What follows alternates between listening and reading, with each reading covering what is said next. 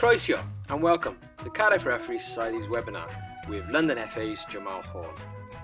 With the return to football in Wales after the lockdown, today's meeting is a discussion on London FA's referee recruitment, retention and support system. All day I've been looking forward to this, mostly because it's so good to share the information. Then two, is I can't wait to find out where things are the same and then where things are different, because there's so many things refereeing wise that I've had a lot of contact with other countries, Colombia, Latvia, Australia, and so many things are exactly the same.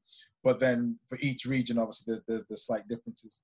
So I'll share my screen. I'll see how this works on. Let's see how that works. Okay.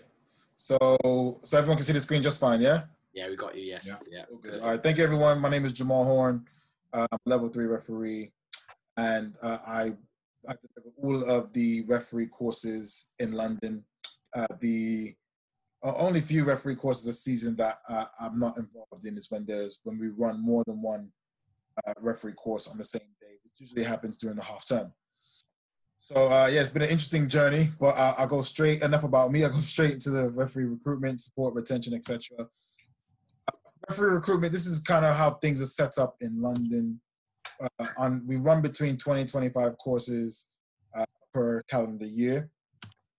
We usually have an average of around 18 candidates per course. Of course, we'll have some courses with 12 or 14. Of course, we'll have some courses with 23, 24. But we average around 18, which then allows us anywhere between anywhere between 3 and 500 referees per year. And the key part is, I suppose, I kind of look at it more like a customer service angle in regards to the referee course. So doing the referee course, myself and all the other tutors, our number one aim is engagement, making sure that the course is interactive, make sure there's a good amount of opportunity to play football, because that's what a lot of them love. And we have to ensure that the course is enjoyable. That's one of the main things that we look at. That's one of our main ethos. So referee recruitment for us is a challenge. We don't have to do much. On a course, the spaces fill up very quickly. We actually don't really have to go a lot out of our way to recruit people to take the referee course. But we do have problems, okay? So what are the problems? Well, I'm just going to throw some numbers at you, because sometimes numbers is a great way to engage the audience and to make things eye-catching. 200 to 300. That is the amount of matches per weekend that go without a referee in London. So this isn't really so much a referee problem. It's more of a problem. We actually just have so many games, so many leagues, so many competitions, and some leagues and competitions are still growing.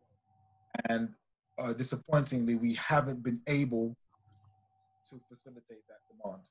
Now, I'll tell you one thing. I qualified as a referee in 2009. There wasn't a shortage of referees then. So you have to consider, well, what's changed? Well, one, the economy was in a recovery status back then as a result of the financial crisis. A lot of people were out of work. A lot of people's incomes were reduced. So more people were looking for alternate sources of income. And I think that's part of the reasons why a lot of people were taking the referee course. That's my personal opinion. You know, there aren't any actual statistics to support that. That's what I believe. Then a few years after that, the extra safeguarding qualifications came in. Back then, it was CRB, or Criminal Records Bureau, then a CRC, then now a DBS. When that came in, it seemed to significantly reduce the numbers of referees. And ever since that's come in my opinion, we've been recovering ever since.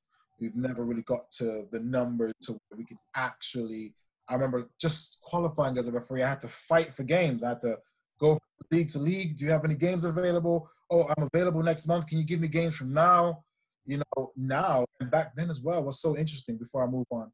Back then, if you did more than one match a day, if you referee more than one match a day, it was seen as unprofessional. Oh, you can't physically give your best in both matches. How do you do such a thing?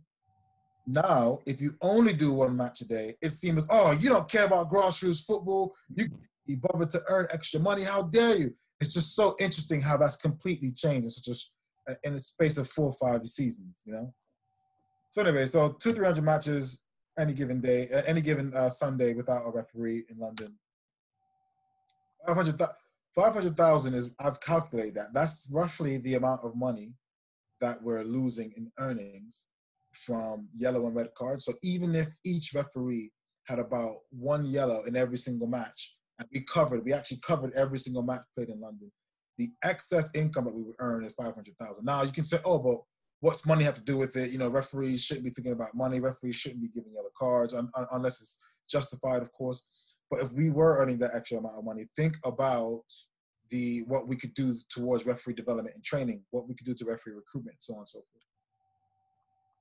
So 21 is the amount of days. So what we realized, if a basic course candidate does not referee a match within the first 21 days of passing the course, we realize that the chances of them refereeing or re-registering for the next season as a referee is very unlikely. And importantly, for those who referee within those first 21 days, I think it's almost 80 to 90% they're likely to referee several matches this season and then re-register for the following season as a referee. So those are some of the figures that I've put together that we kind of work towards. Okay? So a key part of that is referee kit. I make sure that there are referee kit. Either London FA or myself will purchase referee kit and resell them so the referees can try them on before, because right now there isn't a referee shop where you can go in and try on the referee kit. So I make sure there's referee kit so they can try on, they can try before they buy, and also pay on cash if they wish.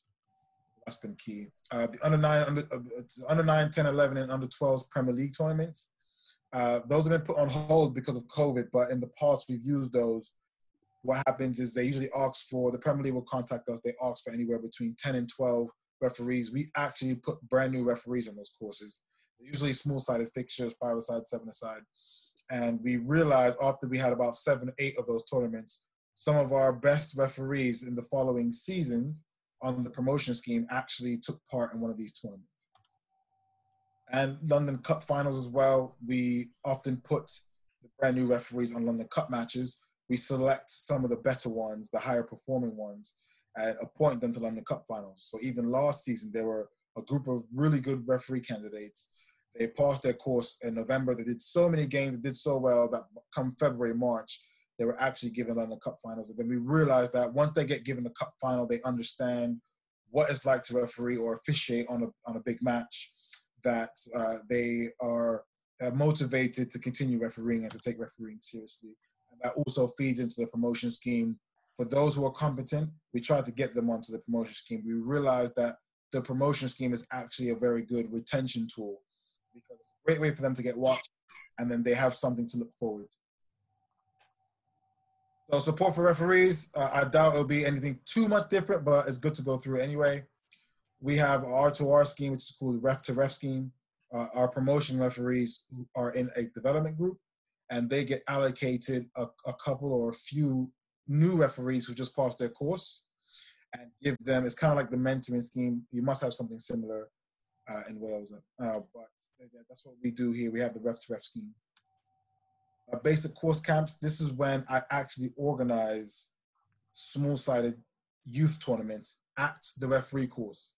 So instead of having a practical evaluation, I invite anywhere between 4 and 8 under 12 teams. We have a 5-a-side tournament, and the basic course candidates actually referee those matches as part of the practical evaluation. The method behind that madness is, the bottom line is, a lot of people take the referee course and they're terrified. They're terrified of abuse, they're terrified of dissent, and they're terrified of things even worse. So one of the keys is to get them in to understand a lot of the matches that you will referee are so easy to manage. So I bring in under 12s, under 11s, under 13 teams that are known for very good discipline. And when the referee candidates referee that and realize how simple it can be, it's very motivating for them to continue on the refereeing. I have several WhatsApp groups. Each referee course gets put into their own WhatsApp group, and then we create a massive referee WhatsApp group for London with over 250 referees. That's to give those new referees 24/7 support And I think it's excellent for them to have that, because I didn't have that, and it could be very motivating. Referee Academy. So we have several professional referee academies from Arsenal, AFC Wimbledon, Crystal Palace. We get as many of the referee candidates down there ASAP to get them game. Once again, in a very protected environment where there is no abuse, there's little to no dissent. So the referees can understand that it isn't as bad as, the abuse isn't as bad as it is marketed. And the promotion scheme, which I mentioned in the previous slide. Okay. That's pretty much it for me. So unless you have any questions in regards to anything on the slides, that is how, that's the current climate of refereeing in London. This is just some of the techniques that we use for referee retention. Oh, thank you. Hi, Jamal. Hi, good to meet you. Right. Couple of good points in there that obviously we are doing as well in Wales, and quite a few as well that probably needs to be promoted more in Wales, in my personal opinion. And obviously I'll touch on this. Is actually three of them. So the first one is the referee's course.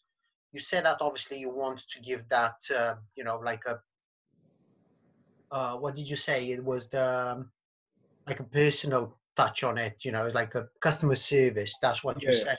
Yeah. So at the moment, the ref courses in London, they're still face-to-face. Correct. Yeah. So we've only had 2 referee courses post lockdown, because they fall under education. So post the first lockdown, so because they're considered as education, we were permitted to carry those out. Obviously, in completely different circumstances as per usual. Everyone had their mask on. When I was sort of handing out the referee resources and referee kit, I had on gloves, so on and so forth, and ball sanitation, all that kind of stuff. So the plan is they will change slightly for 2021, but a portion of the referee course will still be face-to-face. Okay, see, what Wales have chose is to go via the online route. So technically, you're buying the course, you're doing the course at your own pace at home. There's obviously a lot of things. And I think, personally, I was part of a face-to-face course. I mean, it's been pretty much the same. We've been together when we started our career.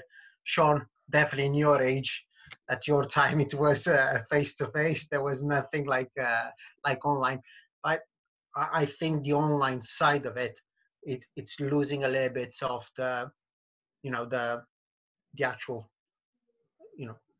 Yeah, just that I'm just sharing the screen there at the moment with the online course. Yeah. So and it includes a referee kit as well.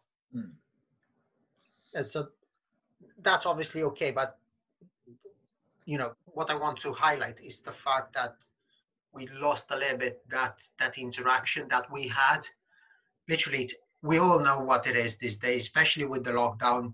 The online is being massive now, and it is a good tool to have, because everyone can do it at their own time.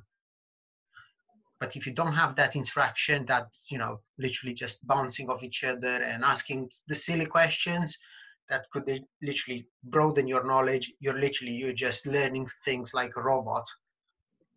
And after that, it will be a little bit harder when you go out on your own trying to apply that. Yeah, it's kind of like, because no matter how good the online training would be, it will almost be like you're learning the laws of the game, but you're not learning how to referee. Now, I respect any country that has felt that the best way to move forward is to move online only.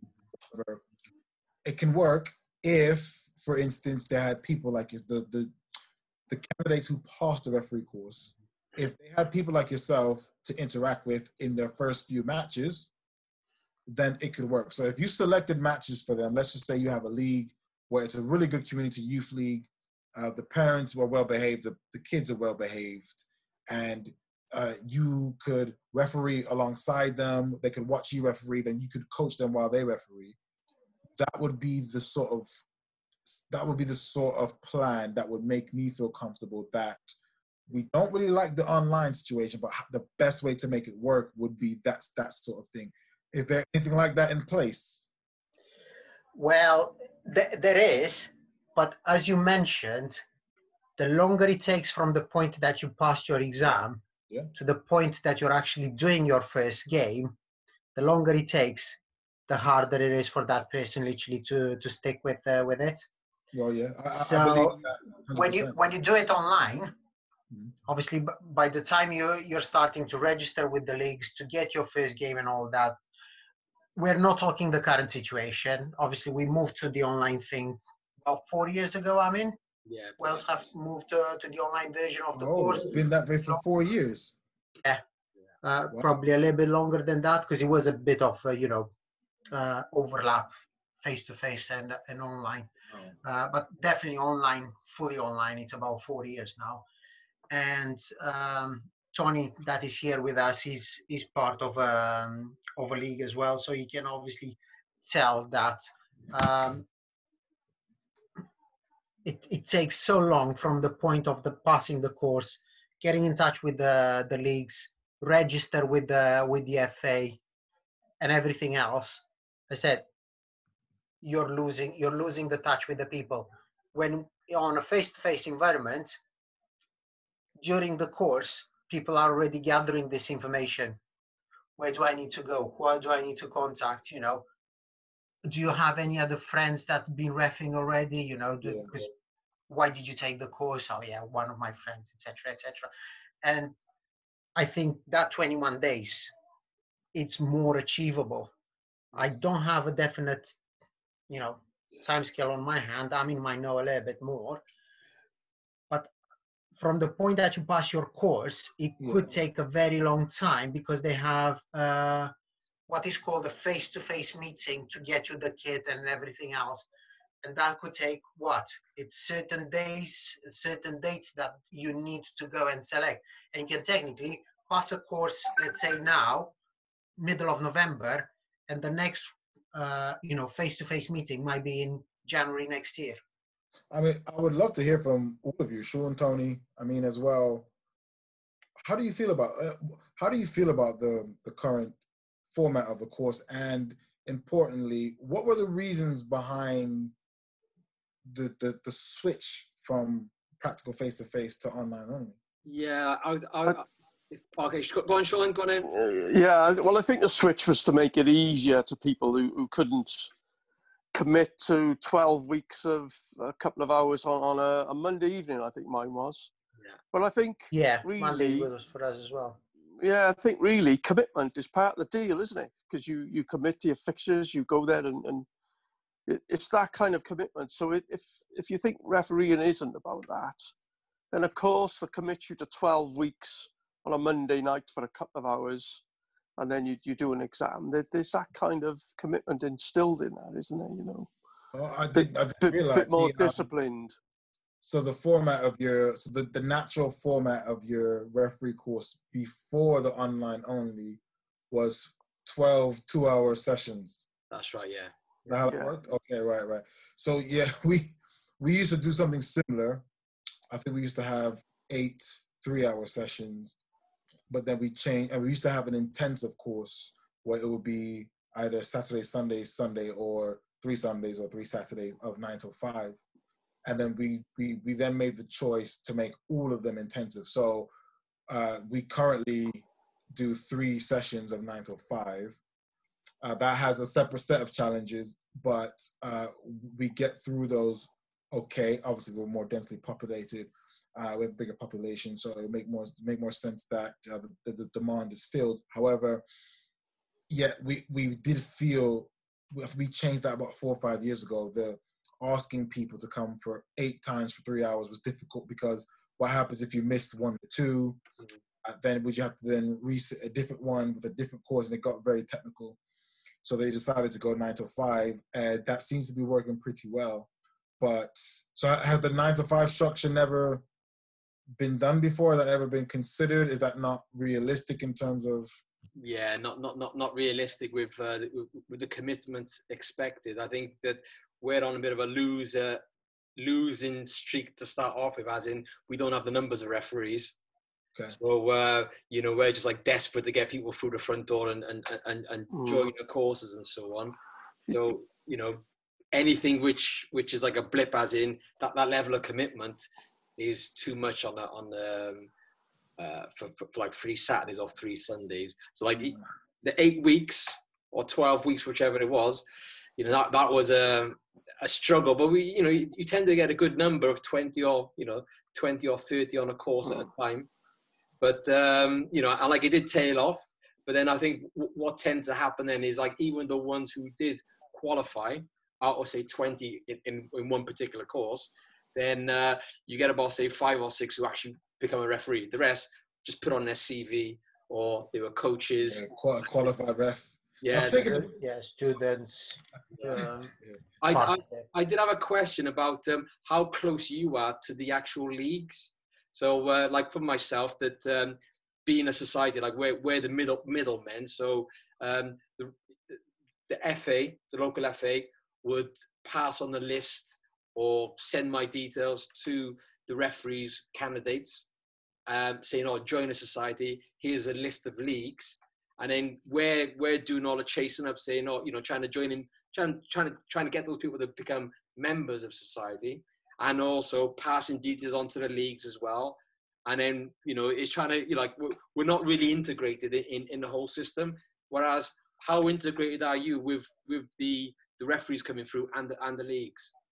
Oh yeah, we're very integrated. So I would have in the main WhatsApp group for London referees, I'll have 3 or 4 leagues secretaries in there. So the second I add the new refs to that league, the league secretaries can put basically like a mini advert out. If anyone's interested, here's my number, here's my email, get in touch. And then that seems to work pretty well. And then we have, for the professional academies, Crystal Palace, Arsenal, they have their own WhatsApp group. So the new refs get put straight in there, and there's just clear and easy lines of communication. Then on top of that, our referee development officer will then send a list of league contacts to everyone who passes the course. So they have basically multiple ways of getting connected to league. So that isn't an issue. I know it's a bit, I mean, you have a referee shortage, but do you have loads of games every match day without a ref? Yes, yeah. At the youth level, we're talking about maybe, Tony could correct me, 80-90% no referees. Yeah. Oh wow. Yeah. Okay. And in the afternoon, so like a lot of referees here are doing 2 matches, 3 matches on a Saturday, Sunday. We can manage it here because there's a lack of referees. Yeah, you have no choice. I mean, people always say, "Oh, what's a referee's number 1 role? Is player safety?" Well, no, the referee's number 1 role is to cover matches, because how can you keep players safe if you're not refereeing the match? So the number 1 role is definitely to cover matches. That's your responsibility, or as Sean said, that's the commitment. But yeah, that's I mean, that is a very high percentage. I think a change of the referee course format would definitely be looked at, because if people are looking at a 12-week course, I mean, that is very off-putting. Yeah, that is very off-putting. If you were able to offer an intensive course, even as a trial, just see how it works and say, hey, listen, you become a referee after a 2-day course or something like that, or a day and a half even, and then just see how that works. So you need more people in. Mm. There must be a lot of people who must be interested in taking the course then, but kind of get put off because of the current format. Yeah. Well, like I said, now you've got, it's the kind of thing, as in now you got the online courses, like they can sit down. It's like I think the FA have gone down that route, and I don't think they will come back and change to have the attentive, because from their point of view is people can spend 10 hours on their computer. At some point, they can do it, and then once they finish it, then they've got their follow-up meeting where a face-to-face presentation, and that's it. They qualify then. So, yeah. I see both sides. Yeah, it makes sense. Yeah. With regard to, like, we have with regard to referees and giving advice to joining leagues. Do you, like, say, for instance, if you've got a young referee, do you point him in a certain direction? Like, say, you're just going to do academy football, or do you say, oh no, go straight into the deep end and cover those kind of games? Well, that's a massive luxury. After you've all made it so clear now, that's a massive luxury that we have, because we still interact with the candidates face to face. Well, we're able to, based on their personality, based on how they've actually refereed throughout the course, would determine which level of football you want to get them involved in. And most of you will know we have some candidates who you find out why they've taken the course. Some want to give back to the game. Great mentality. They have a football background. So those you can say, hey, go to youth football. You can probably do some of the higher age groups. You'll have an ex-footballer who's in his 30s, 40s, but in great physical condition. You say, listen, you don't need to do youth football. You don't need to do academies. You can go straight into the deep end Saturday, Sunday league. And then you have some of the younger ones who need to develop some life skills, need to develop a bit of sort of transferable skills. So you can put them straight into the academies, into the younger age groups, to where they can sort of take baby steps and going from there. That would be a bit tricky if you ran online only courses. You would have to, I suppose you say you have a meeting. So after you complete the online course, the candidates come into a meeting. So I guess that's where you'd have to make the sort of events after the interactions, maybe do some interactive exercises and see how people sort of carry those out and make a judgment based on them. But yeah, I definitely try to advise the candidates and tailor which league I suggest for them based on how they perform throughout the course. And then are there societies which in the London area which people can join, or is it part of the London FA with the referee to referee scheme that you're running? I mean, societies haven't really come to an end. They've kind of just changed a bit. I think I don't really know why societies have been sort of on the down. I can't really see a clear factor. When I started, got plenty of offers from different societies.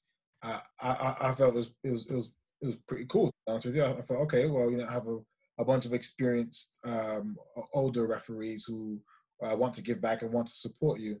But it changed very quickly. I think a lot of us in London anyway kind of created our own little group. And we felt that some of the advice that we were getting from the societies, from some of the members of the societies, wasn't so helpful to what we were being told by assessors, as they were back then, on the promotion scheme.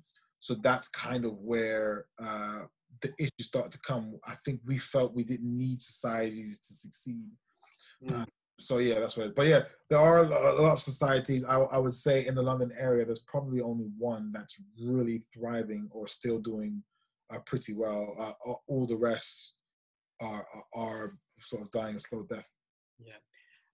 And I had a question about the candidates that you put on the I forgot the name of it, the promotion scheme, or the with CORE. Oh, so with CORE, okay. So yeah, CORE, the Center of Refereeing Excellence. So CORE got regionalized into 7-8 different groups across England. And so I'm a performance coach for the capital in the Southeast. So within that, we have about 4 or 5 counties. So each county, each season, nominate between 2 and 3 referees per level. And then they get put into CORE. So they get extra specialized training. All those referees have to be part of the promotion scheme. They have to pass an assessment day as well. Then they have 4 quarterly training sessions, which is face-to-face, was face-to-face, probably will continue to be in the longer term, but will be part theoretical face-to-face, laws of the game, video analysis, and then they go through a set of practical training sessions. The biggest issue that I had, which was so good that CORE started, was referees primarily don't train. Yeah. And people say, no, referees train. Referees are fit. 1 second. I said referees don't train. They do fitness training. That's not training. Think about this. What is synonymous to a footballer? A football. Well, what's equivalent to that for a referee? It'd be a whistle and or a flag. Can you believe the only time we blow the whistle is during a match? Imagine if a footballer only kicked the ball during a match. What would happen? Would the Premier League be as exciting as it is? Maybe it would be, because no one would know what to do with the ball. Yeah. So the bottom line is, when I was a social media manager of A&H International, which is one of the referee companies, I would connect with a lot of different referee accounts from, Romania, Latvia, Colombia, and they would be doing, even in Italy, the referees would be training twice a day. So on the track, they'll be doing some runnings, and then they'll be doing referee-specific exercises, And then I realized we're behind, so I had to start creating referee drills, and then testing them at the referee courses. And then when core got started, I then started using them at core. So even a simple drill like a referee, I would create 4 boxes. So one box would be 4 yellow cones, 4 red cones, 4 green cones, 4 white cones. I would make the referee have to sprint 20, 30 yards. I would throw the ball in the air, and the referee would have to tell me which box the ball has landed in and blow the whistle. So they have to run, sprint, and you time it, the ball would bounce. Sometimes the referee wouldn't know. They have to blow the whistle, signal, and say, red box, because that's what we do during refereeing. We're running, we're positioning ourselves, and we're making a decision and communicating that decision. And when you think about that, yes, we do a lot of fitness training. We're on the treadmill, we're on the bike, we're doing road running, we're doing all kinds of excellent fitness drills. We aren't signaling, we aren't practicing communication, we aren't practicing decision-making, we aren't practicing blowing the whistle. It's ridiculous. Core has added that in, and it's really, really good. It's only 4 times a year, and we should be doing it at least twice a week, but training wouldn't work in London. The referee shortage is too big. Whilst we're having those training, that means even more games will go uncovered. Okay, thank you. Anyone else for questions? Yes, Val. You said you've got basic course camps, which obviously you need to put a little bit of money into it. Do you get anything subsidized by the FA? Well, no, there wouldn't be a need for that. So with the basic course itself, obviously we charge a basic course fee for each candidate, which is currently £165. So each course is actually profitable in itself. So there's no need for subsidizing. And with the referee course in particular, because the demand is pretty healthy, then there is no real need to adjust the course fee, if that makes sense. So, but in those basic course camps, it's basically you're having a standard face-to-face practical referee course. All you add into that is a number of youth teams to play actual matches, and those referee course candidates referee those matches. So that's the only sort of addition to that. That's what a basic course camp is. That's right. And you also mentioned the promotion for the new referees. If you discover a good referee, just fast track them. There is literally, I don't know how it works in England, and that's why I'm just trying to gauge that. There's anything specific, like when you start, you have to spend your first year on the lower grade, then you need to work your way through the ladder, or if you're good enough, you'll just skip and just go, or Yeah, so overall, you'll be looking at least 20 matches, because I think one thing that's great that some changes that have been made and that we've made is when I started refereeing, it was always about the length of time. Oh, well, how long have you been refereeing? Hold on a second. Why is the length of time important? It should be down to the amount of matches. So if you want to look at someone like Wayne Rooney, for instance, Theo Walcott, for instance, these people who broke into the first team so quickly, by the time they were 21, 22, they had already had 200-300 appearances. So they're actually more experienced than people who are 26, 27. My point is, we don't look at the length of time, we look at the amount of matches actually refereed. So we looked at 20 matches. Once they've completed 20 matches, depending on when that is completed, we are then willing to consider them to add them to the promotion scheme. And that's worked very well. So back when the promotion scheme used to start and sort of used to run from March to March, if we ran courses in September, if we did have a really keen candidate who was committed and was able to do 20 matches before the end of February, or by January, when the registration process starts, we would add them into the promotion scheme. Now, what usually happened was, but they need time to develop, they need more time, they need time to get used to refereeing. But we were like, wait a second, but the promotion scheme can be used as a retention tool. Think about it. what is retention? Well, retention is when someone passes their course and then re-registers for the next season, because that's them saying we intend to referee for the new season. If someone joins the promotion scheme, they have to re-register, otherwise they'll get removed from the promotion scheme. So it is an excellent retention tool. And on top of that, a key part of the promotion scheme is that you get observed. And when a new referee is getting feedback, constructive feedback, they're giving them the opportunity to develop. That is definitely a haven for them to keep them into refereeing. Good. I had a question. You know, like if I look at the societies, like the benefits of societies, whether it's presentations on game management or psychology of refereeing or positioning and awareness, tactical awareness, and so on. That's the benefits of going to those society meetings on a monthly basis and so on. Do your referees, the new referees, do they get access to that opportunity? Or is it, because like they go into matches, they may have, like, is anything structured in place as in, you know, you need to cover these areas to improve yourself as an individual? Yeah, I mean, for the newer referees, let's say from 2016 till now, I think the societies have been placed mostly by WhatsApp groups and social media. I think what they do now is some of the biggest issue with societies, I think, when I started was, I personally didn't have a problem with it, but clearly other referees did. I think it was a lack of diversity, not so much with race, probably more with age. Because looking at people who have qualified could be primarily between the ages of 14 and maybe 30. And the average age of some of the societies that I had access to was 55, 60 plus. Yeah. So it was kind of like, well, what's the benefit? The referees who just wanted to referee for a hobby or just to earn extra money, well, they felt like they didn't need to go in society. They're just there to earn some money. They don't really care. Why do I want feedback? I just want to referee. I just want my money, you know?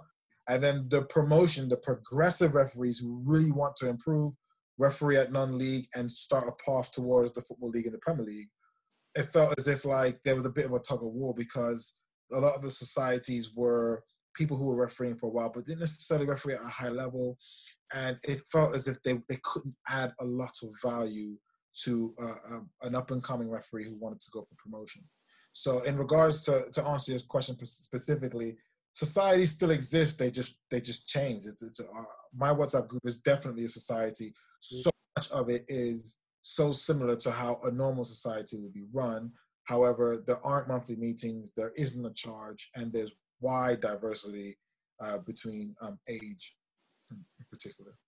Yeah, I find that quite interesting because I've become secretary of the society about 2 years ago, and it was going to meetings.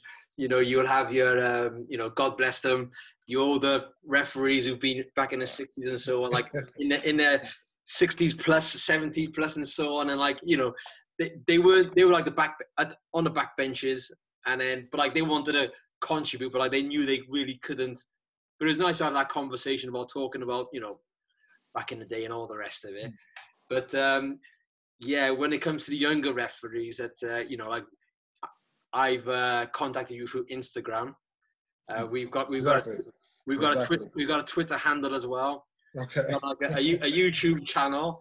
So it's like I mean, doing these meetings over Zoom. So it's like giving the technology to the youngsters and say, come on, you know, like maybe I might be.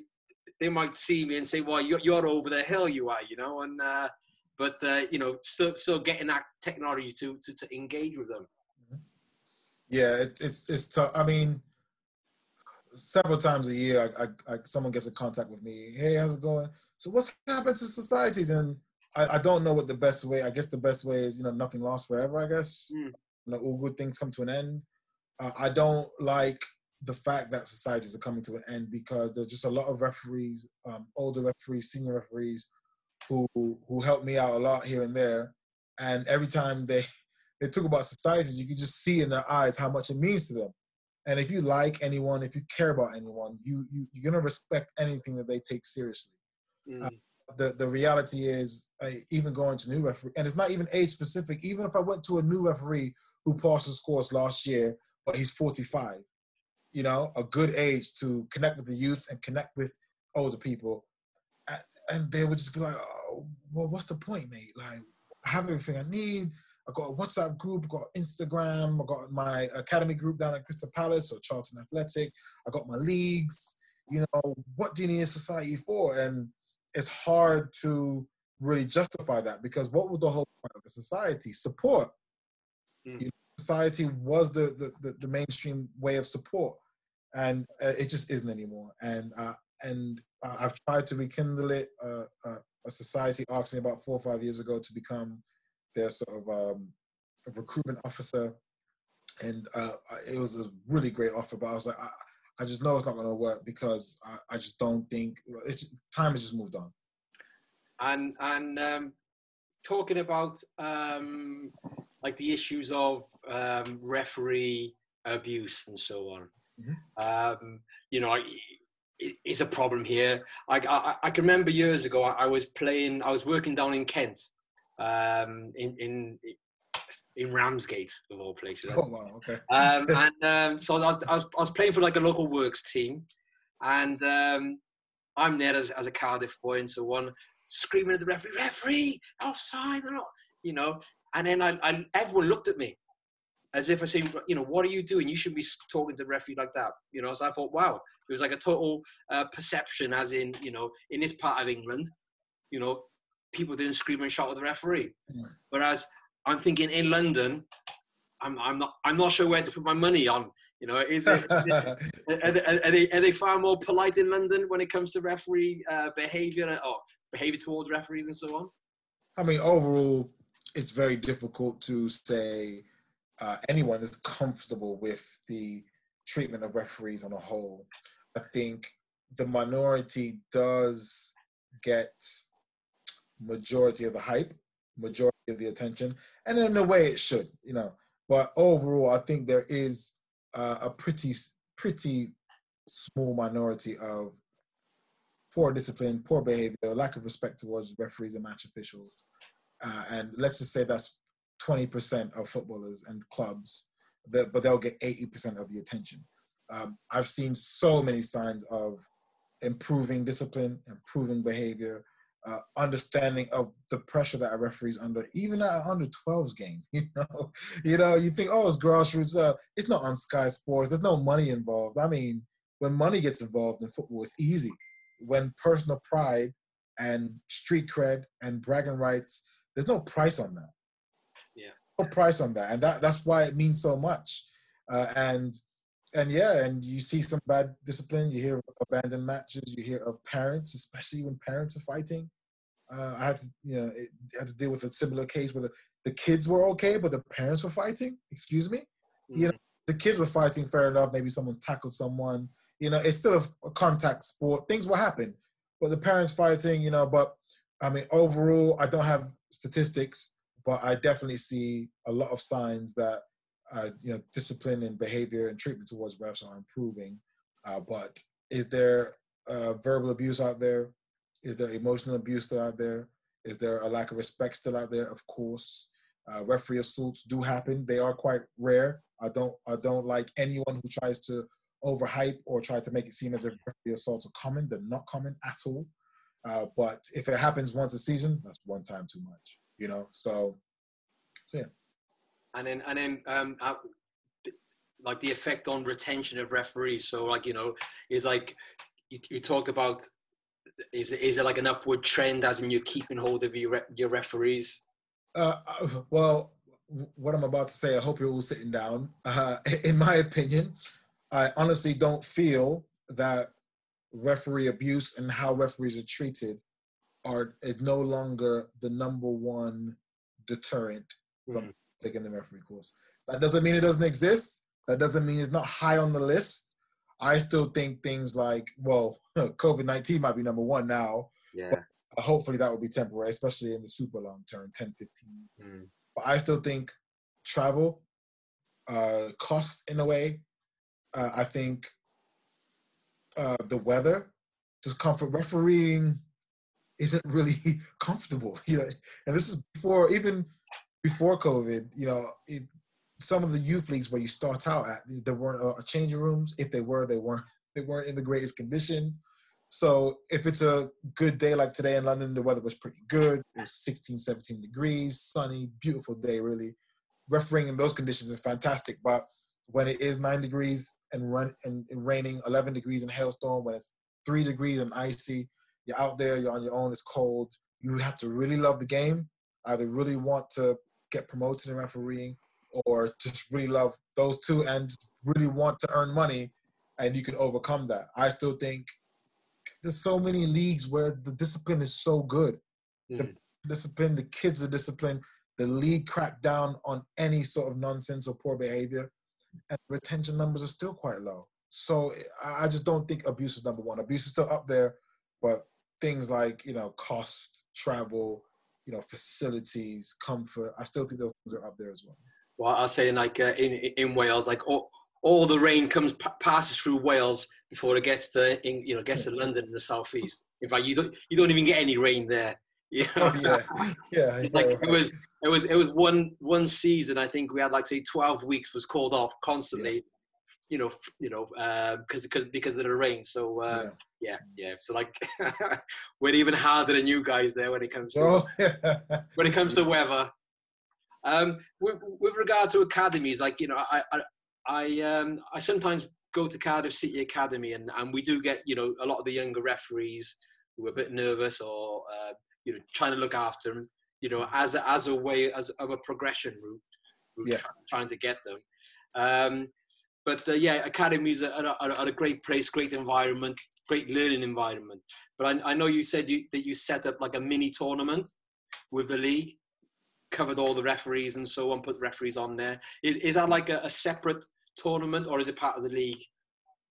Well, separate tournament. So what that was usually for is during half term, the leagues would either pause their fixtures. So we would have half-term courses, referee courses from 9 till 5, let's say on a Monday, Wednesday, or to a Wednesday, Friday. So on one course, I had one tournament for each day. I had an under 15 7-a-side tournament day 1, under 13s 5-a-side tournament day 2, and then a bit of a mix for day 3. So the kids aren't going to have a match at the end of the week as they usually do, and they're just gagging for that extra bit of football. And it was just a match made in heaven. Those teams were more than happy to come down. And those referees got to see that refereeing isn't all bad. It isn't all abuse. It isn't all being sworn at. It will happen, but I pick down, I select teams with really good discipline just to motivate the refs, not really to give them a full sense of security, but if the abuse, because we know referees are going to get abused at some stage. Doesn't make it right, but we understand that because of the passion in football. But you don't have to get abuse on day 1 of your job. Can we at least delay it till day 96, And that's the key, let these referees know. But by the time they start getting abuse, they have the referee skills, the referee experience. Some of them develop the life skills and the concentration, the belief that they're a good match official before they start saying, ref, before they start to deal with that level of abuse. Build the resilience up. Yeah. Nice. Well, we're almost up with the hour. I just wanted to go around and see if Sean or Tony wanted to add anything. Yeah, just got another quick point, actually. You're talking about the older guys and kind of where they were fitting in or drifting away. They're actually the ones with the time for assessment and feedback, aren't they? Yeah, so the issue with now... So, Yeah, our observer panel is really young. It's too young. So I think almost 70-80% of our observers are still active referees like myself. Yeah. We have a while to go because for some reason, and this isn't a dig at anyone, but, for some reason, a lot of these successful referees based in London have just left. They haven't given back. They haven't... Someone like me, I shouldn't be... I delivered a referee observer course yesterday.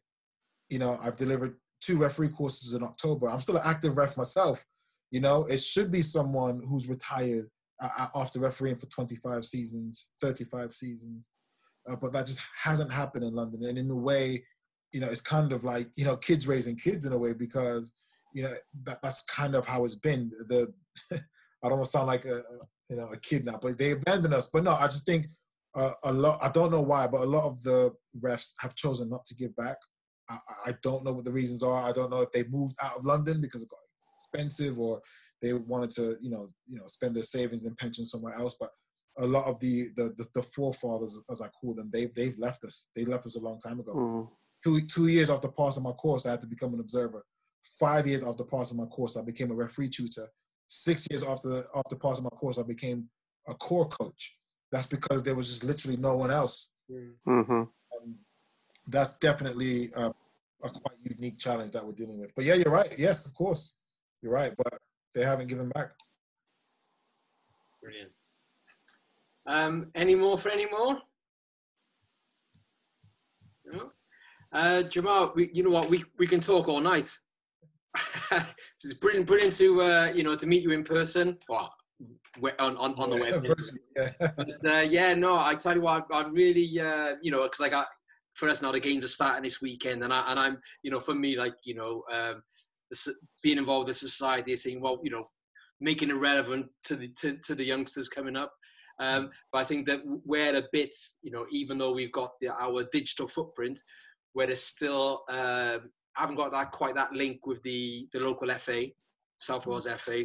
So I remember years ago I was asked to become an assessor, and I was active as yourself back then, and I didn't really have the time to give up my Saturday because I wanted to referee myself. But is a kind of thing as in maybe if we had more assessors in our ranks in society, then a lot of the youngsters who are refereeing, they say, no, we need to be in society because so-and-so's the assessor and he'll give us a good that kind of thing. or give us good advice and so on.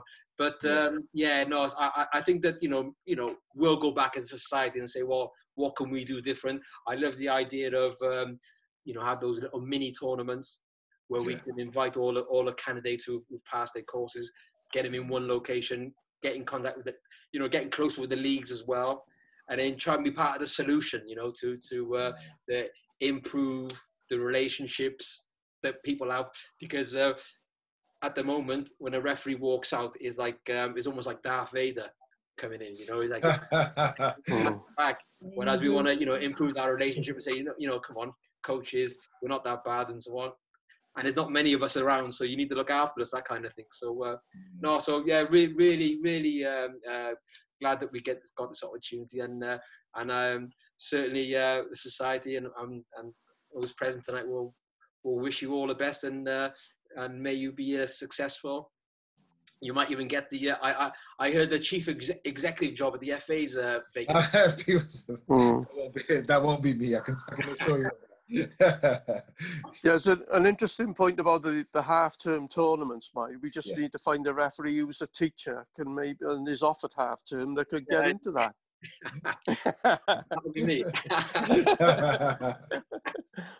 Yeah, that's a good one, Sean. I'm on that case.